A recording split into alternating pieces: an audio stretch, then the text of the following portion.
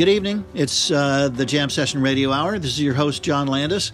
Happy to bring you the second in a series of interviews with Mike Mainieri, noted vibraphonist, jazz leading light, of the American jazz scene for decades. Always a very active producer of music and a great player. This is part of the jazz interview series done by NYU with Dave Schroeder doing the interviewing. We want to thank them. And so much for doing this. Again, this is the second in a three-part series, so stay tuned in the future for the third. And let's go ahead and learn more from Mike Mainieri's interview by Dave Schroeder of NYU. Am I going too fast and too furious here? Good. So we went to Japan with Gad and Brecker and Grolnick and Eddie, and we played at the Pit Inn, which was a nightclub. 2 sets a night, or maybe 3.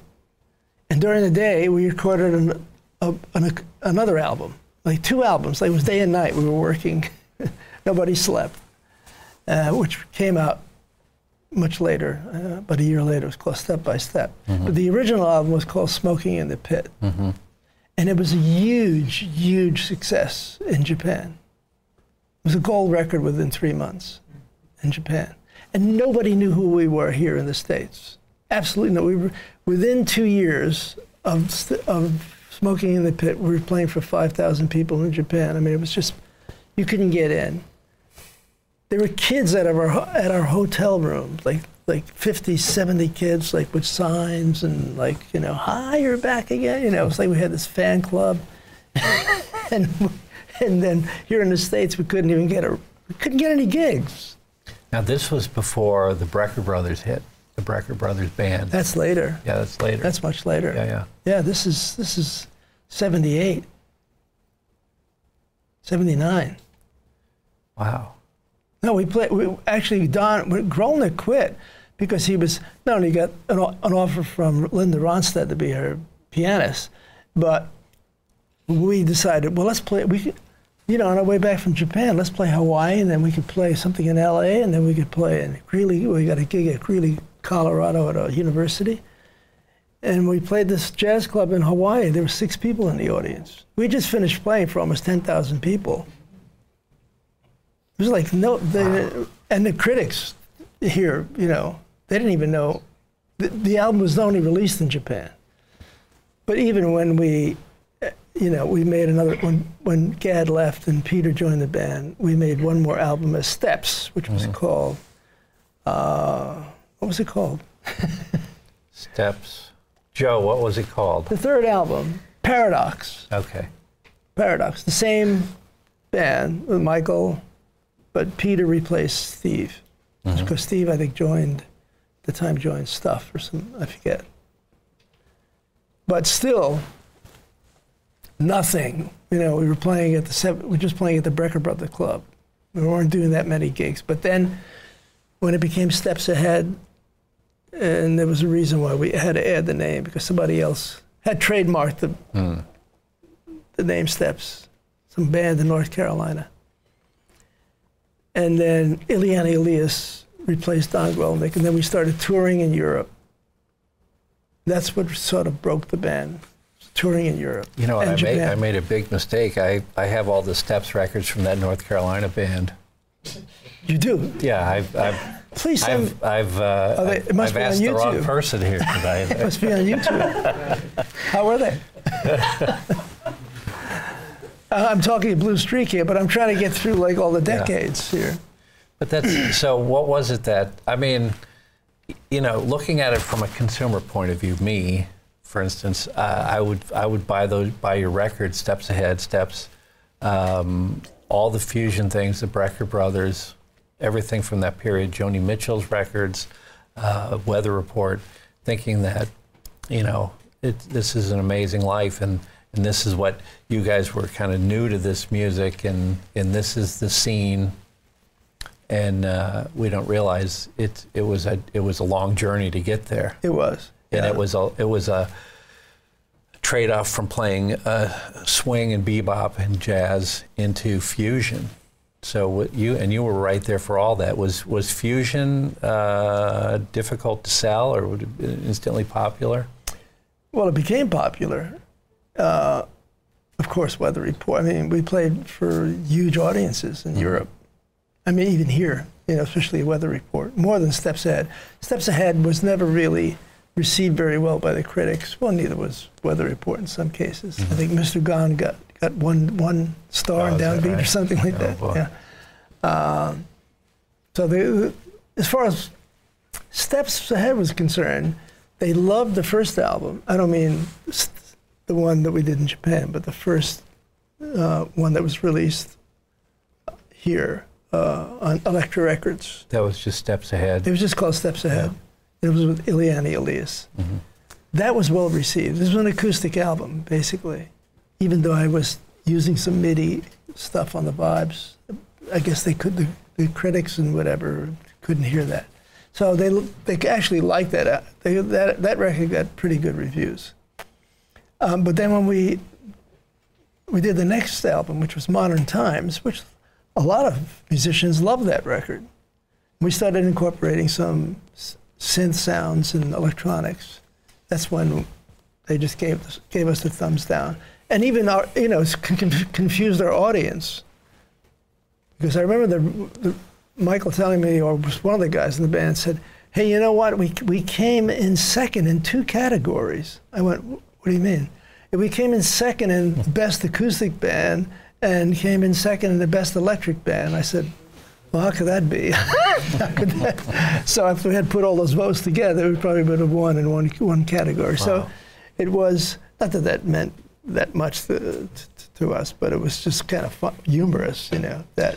Can you talk about when you first... I mean, Weather Report was just like, right from the beginning. It was just one sound coming out of Joe. He wasn't playing acoustic piano or anything. So, but it was a great band. And Return to Forever, that all started happening. The Mahavishnu Orchestra was amazing. I know you were very close to Mike Brecker. Can you talk about when you first heard him and first met him? First met him at a White Elephant. Can I bring my brother in, Randy, for a jam session? Jam. We didn't even call it jam session. Whoever showed up, their wives, kids, and everything. Because he would have been coming from Indiana, from school, right? I guess so. I know they're from Philly, but I don't know. Both him and Randy went to the University of Indiana. Right. Or IU, I think. Yeah. But he came to town. I don't know if that was when I first met him. Yeah. Was on one of our nightly. How did he impress you?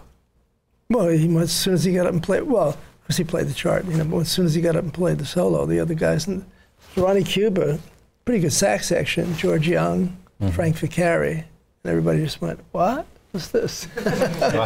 What the hell? Where did he come from? It's just like an alien just landed, Yeah. It was kind of like that with Gad, too, let me tell you. There was just he turned some heads. And Tony Williams, too. It's like when Tony. Yeah. Just like. So once all those guys finally got heard, they started to rise up into the scene? Or what happened? Was it that easy? I mean, I shouldn't say easy. It's for somebody like Michael Brecker to come to New York, be heard, realize, hey, this is something new. And what does he do? What happens? Well, Randy was already an established session player. I mean, these guys were not going on the road. There was so much money to be made as a session musician. And you made a choice. You either just you became a touring band, and that's what you did. That was your focus, and that was your life, And that was great too. And remaining in New York and playing all these different sessions, even though some of them were just like nightmares, But, in my case, I had a family. I had quite a few children, And I liked the idea, for me, that I could, write for television and make some pretty good money to feed the family, and then do something with Wes Montgomery or Jim Hall on a session, on a record, or.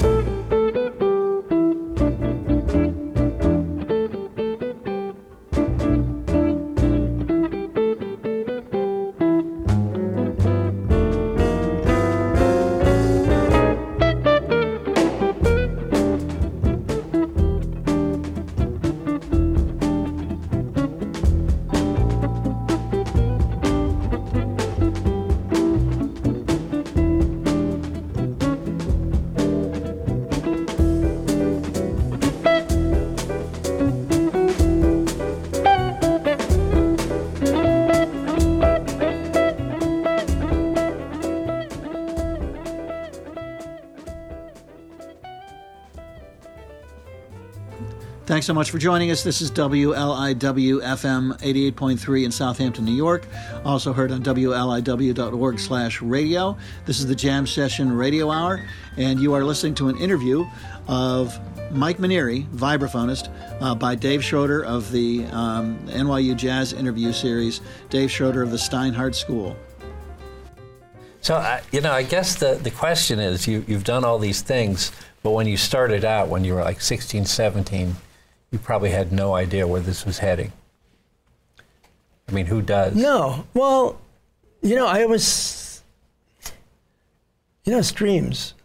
It's dreams manifesting something that's real out of dreams. I mean, because I, grew up with a radio, no telephone, no television, radio and movies and live Broadway shows. So you just like, I could be there. I could play with Benny Goodman. And I mentioned before, he called me to play a gig, and I couldn't make it. But I mean, for me, it was a dream come true, but I dreamt that. It wasn't like I didn't think it was impossible.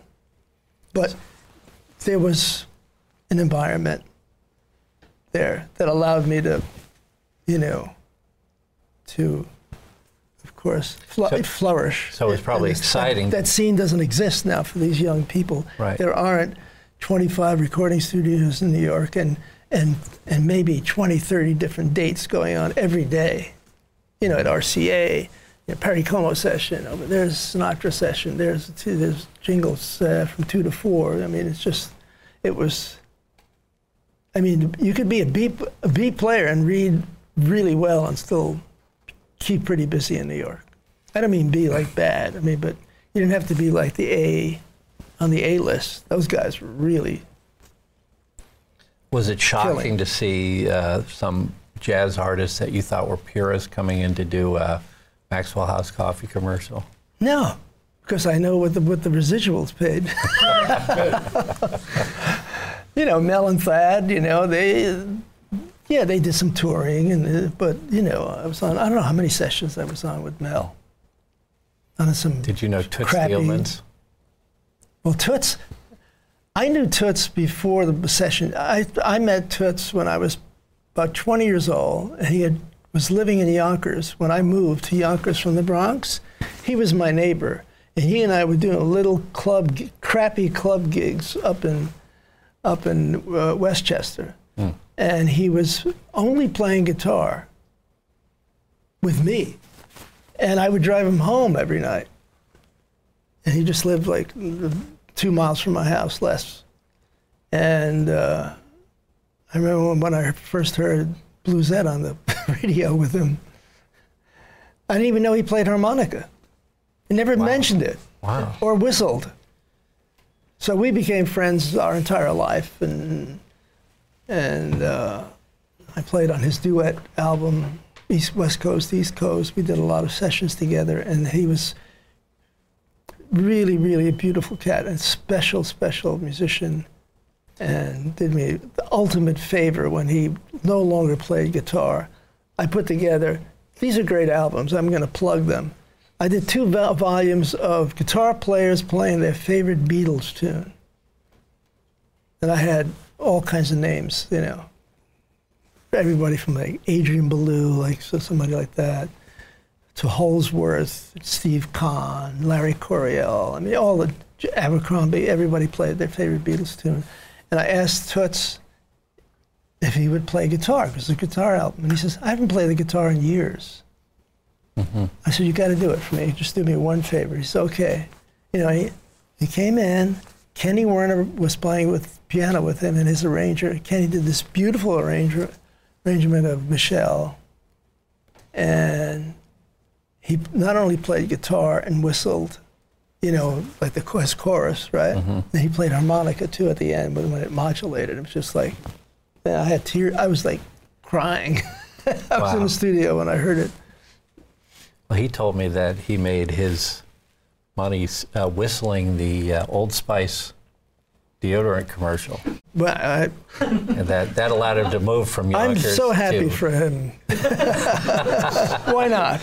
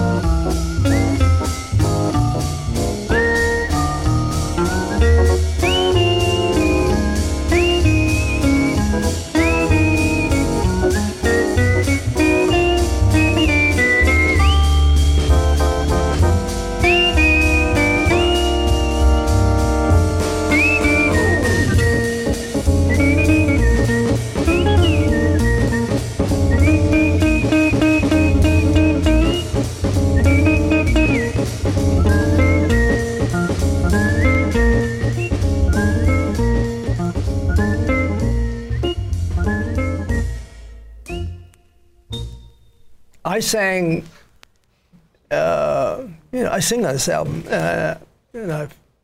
I sang, because I had a jingle company, I just sang a tag for one-a-day vitamins. Oh, should we be talking about this at all? Sure. But the singers made the money.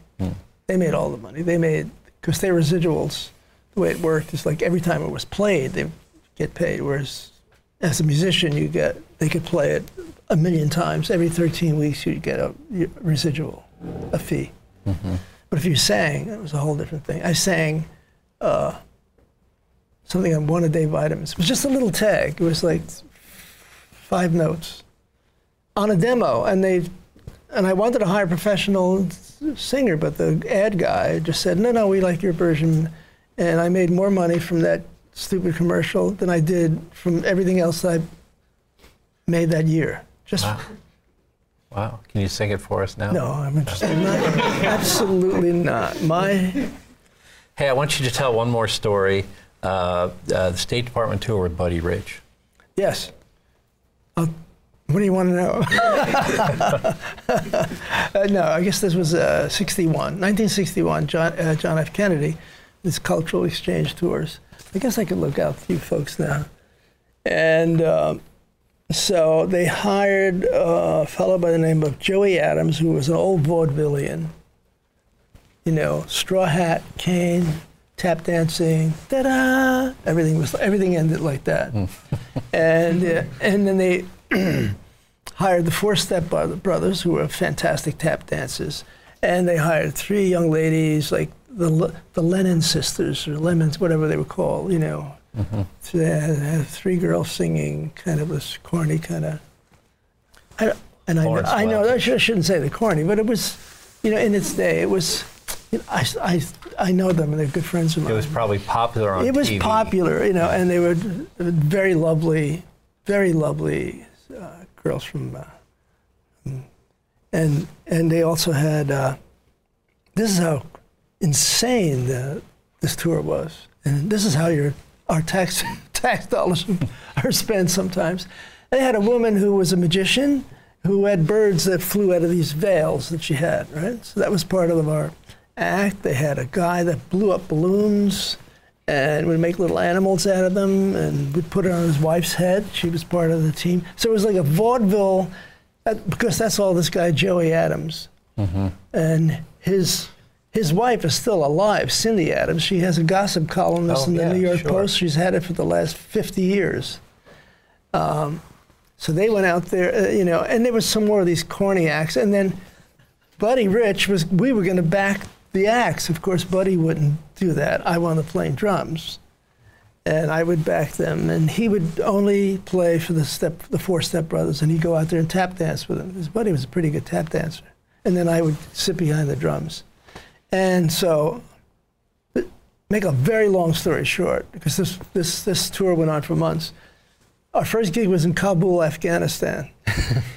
Hello, New York, Kabul, 1961. We're in the middle of nowhere, and they set up the stage. We had, you know, our own stage, generators, lights, in the camera. desert. We're in the fucking desert. Whoops. I'm in the middle of nowhere. You'll have to believe that. And why are we here? And there was this huge movie screen behind us that they set up. And what they were basically, we were selling jet planes. You know, they were just, you know, because we were competing with the Russians who were in Kabul. They were like smart enough to be in the city and perform. So we were there, I forget how long, too long, actually, because everyone got dysentery within 3 days, which we call the Kabul Trots. And it followed us through India, or, you know, New Delhi, Bangalore, what was Bombay then, Calcutta, Madras. Then we went to Nepal. We played in Kathmandu, Laos, Cambodia, Thailand. We played for the prince, who was now the king of Thailand. It was a jazz saxophone player. Right. We played for a show, you know, for him with the balloon guy and then he invited us, Buddy, to back, you know, come to my palace with your band and we'll have a jam session, which that was fun. While we were at the palace, we had to couldn't be any taller than him. You had to be like, you know, and then back out of the room kind of thing, which of course Buddy Rich loved that. And so we went to his private quarters, whatever they were, this room where we jammed with him. He's kind of a Dixieland player. And he gave us this beautiful, solid silver cigarette case with a gold coat of arms on it, which I still have. And I don't know, treasure it, but it's worth something, I think.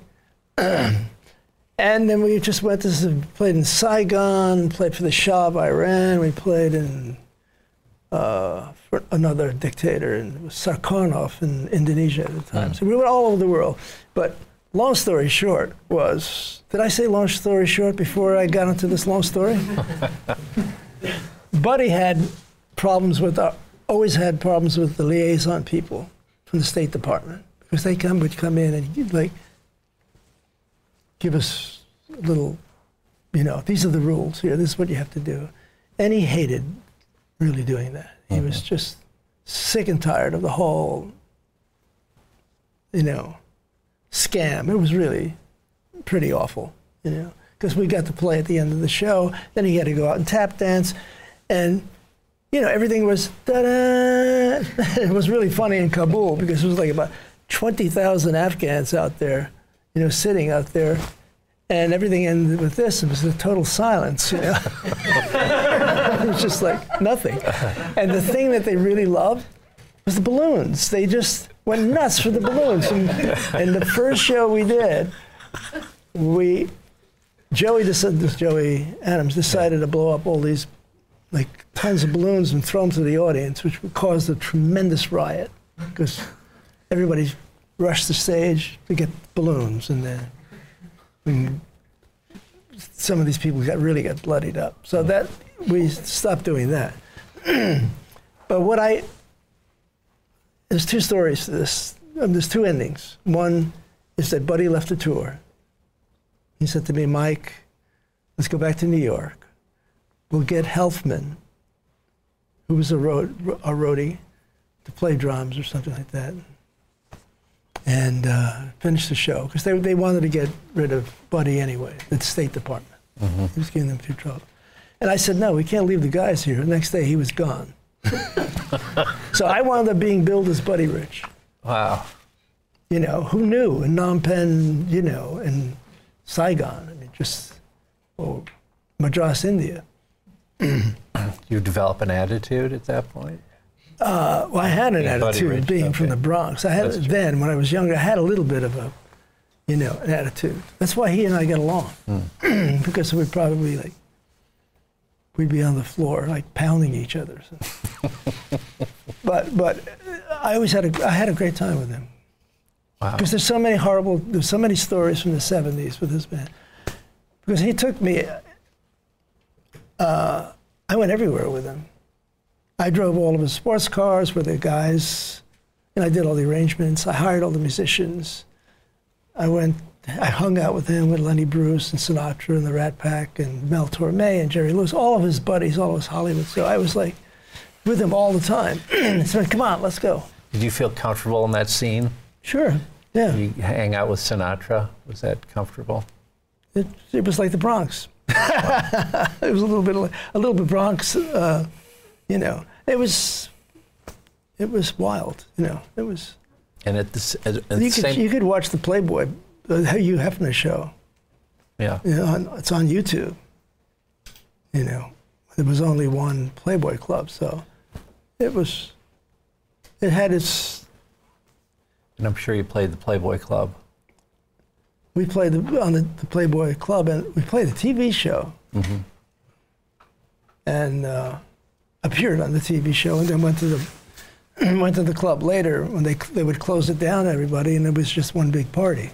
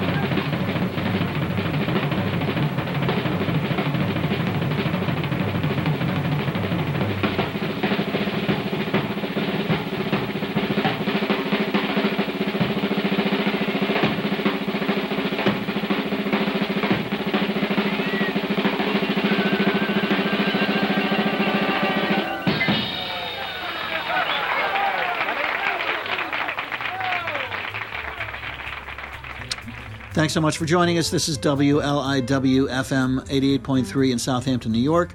Also heard on WLIW.org/radio. This is the Jam Session Radio Hour, and you are listening to an interview of Mike Mainieri, vibraphonist, by Dave Schroeder of the NYU Jazz Interview Series, Dave Schroeder of the Steinhardt School. You know, I think we'll close this segment by saying that you revealed that growing up, you were surrounded by a nurturing environment with all types of music and entertainment and things that inspired you. Seeing what's around today, do you have any advice for all these guys here? How do they find that same inspiration? I know it's a question that I'm asked everywhere I go, whether I'm doing a workshop or clinic or just playing somewhere, and a young musician will come up to me and say, you did all these things, and I don't. It's a really hard question to answer. I'm sure there's, my philosophy might be different than other musicians, who just would say we're more purists, that's totally great and it's cool. I was interested in lots of different genres. After that tour at Buddy Rich, the wonderful thing that did happen was I got a chance to hear all this music, folk music, in every country. And it really opened up my head, because I was just like jazz, bebop, And then that turned my head around, and when I came back to New York, I decided I'm going to stay in New York because there's other things starting to percolate, which was the jazz, rock, and folk music, like Joni Mitchell, just young and coming on the scene, and getting a chance to play on their records, and moving up to Woodstock in '69, which I did. I raised my family up there, and being up there with, Jack DeJohnette was up there, and Carla Bley, who you interviewed, and there was so many. The music was happening up there. Everybody was playing at this club called the Joyous Lake. Everybody played there, including Mingus. Sonny lived nearby, so we could talk about. Did you go to the Woodstock concert too? The big festival? I was going to play with. I couldn't get there I was living across the river. I had a farm. We could talk about my farm. I had a 100-acre farm. I was a farmer, on a weekend farmer for a while. I couldn't get to the, I got like 3 miles from where my farm was, and then the traffic just stopped, and I just sat there for about 6 hours and 7 hours, and I just went, fforget about it. I turned around. I went, who were you supposed to play with? Tim Hardin. We were going to sit in with Tim, Warren and I. But anyway, to be continued, I guess. To be continued. We've run out of time. Well, you didn't end your words of wisdom. Well, I think. Well, let's see. Technology is the future. It's coming. It's here, and it's always been. It's ever since I started playing. Like I said, I only had a radio, and then I had a phonograph, and then we had TV, and then from TV we had, and then I amplified my vibraphone. Then I started playing with the guitar players that were turning it up, and then there were electric keyboards and electric, and it's unstoppable, really. So, you either embrace it and be a part of it and make sure that, you get your voice, your voice gets out there. And I think it's possible. Or you can, take the road that's not traveled as well, and just try to make it as a whatever you decide, if it's an acoustic player or something like that, or with your own band. Because I could imagine, as you don't know what's coming up next. You never know. I was open to. I wrote a theme song for a movie called The Lost Boys, and which was not a hit movie at all. Joel Schumacher was a really great cast. This is back in the 90s or something like that. It's become a cult classic now. Did I ever dream that Eminem was going to take a piece of that thing not that I've ever bought one of his records. but I certainly cashed that check.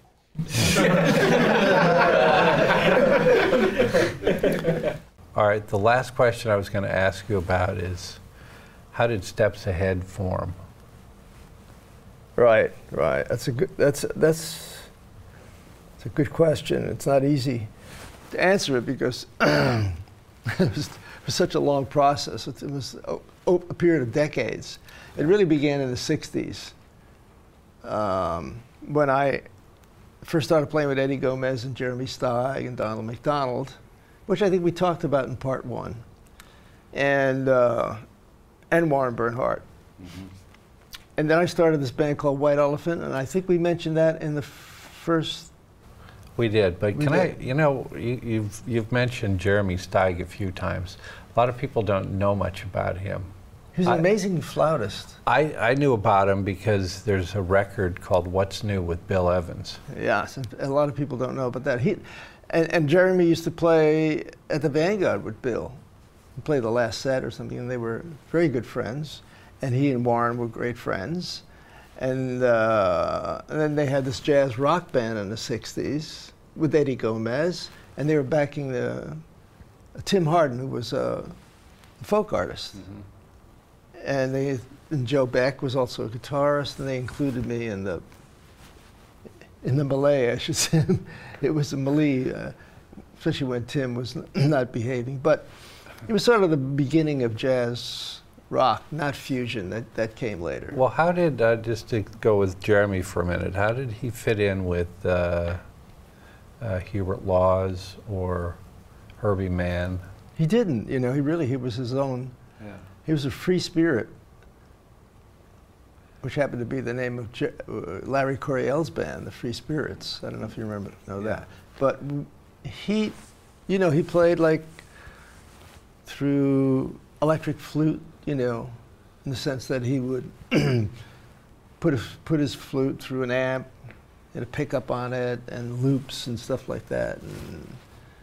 But he could play bebop. He was comfortable in both idioms. And he had a unique voice. He was different from those guys. Very different. It was kind of like, if we go back in history, you probably knew this guy too, in your earlier life, was Pee Wee Russell. Sure. I mean, he wasn't like Sam Most, who I played with Buddy Rich, who was played with Herbie Mann. They had Mann and Most. They had a duet for years. So he wasn't coming out of that. He was coming out of this whole Jimi Hendrix. He was like the Jimi Hendrix of the flute. Who was the other great rock flautist that for many years? Ian Anderson? Yeah, it was kind of like, but better, if I may say so, hipper. For him to play with Bill, and Bill loved us playing. And I don't know if you have that album or if you listen to that album. You ever hear that expression, Sam's the most, but Herbie's the man? Yeah. There's another flute player that you probably knew. But yeah. Paul Horn. Yes. Remember those records he did live at the Taj Mahal? Absolutely. So absolutely. Those were a big hit, I think. Yeah, Jeremy never had a hit. I mean, whereas neither did Sam, but Herbie was a really good businessman. Herbie knew how to do it. Yeah, he really knew what the audience liked. Well, I'm glad we're talking about the history of the flute. Yeah, the history of the flute. But so I'm playing with these musicians during the 60s down in the Village. We're playing different clubs, and then we were traveling with Tim Hardin, Electric Circus, Fillmore, places where there was only a few jazz artists were playing those clubs in the 60s. It was like Keith Jarrett was playing with, I'm trying to think of who was the saxophone player. You would know. Dewey Redman? No. Oh, that was before Dewey? With Keith Jarrett? Yeah, it was Keith Jarrett, Don McClure, and it'll come to me at some point. Do you guys know? A couple of hit records, too. And it was Charles Lloyd. Charles Lloyd. Like Charles would play, yes, Charles Lloyd. Keith was playing with him, but they were playing, to the Electric Circus crowd. So there'd be like rock bands.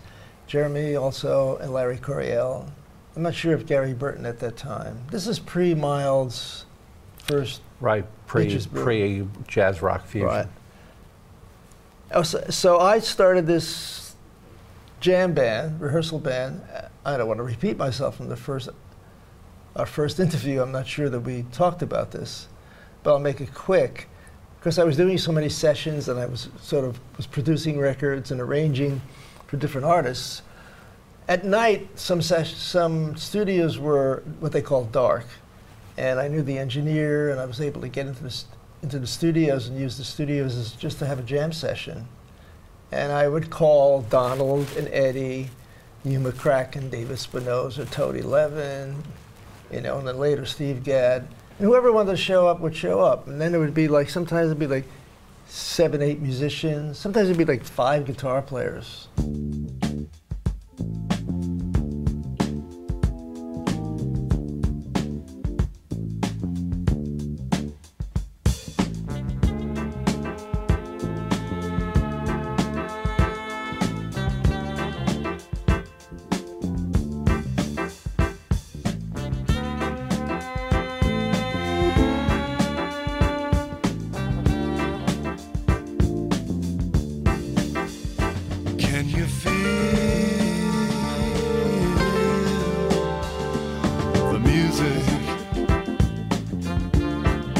Saying, won't you stay? The moment it's waiting, peace of mind. Give us some peace of mind. Trying to find some peace of mind.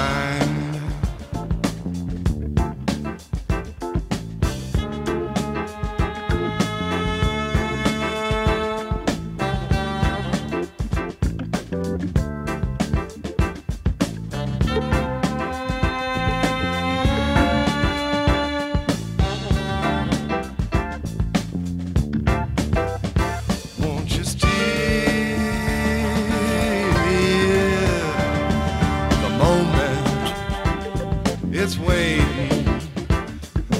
Feel music saying, peace of mind. Give me some peace of mind.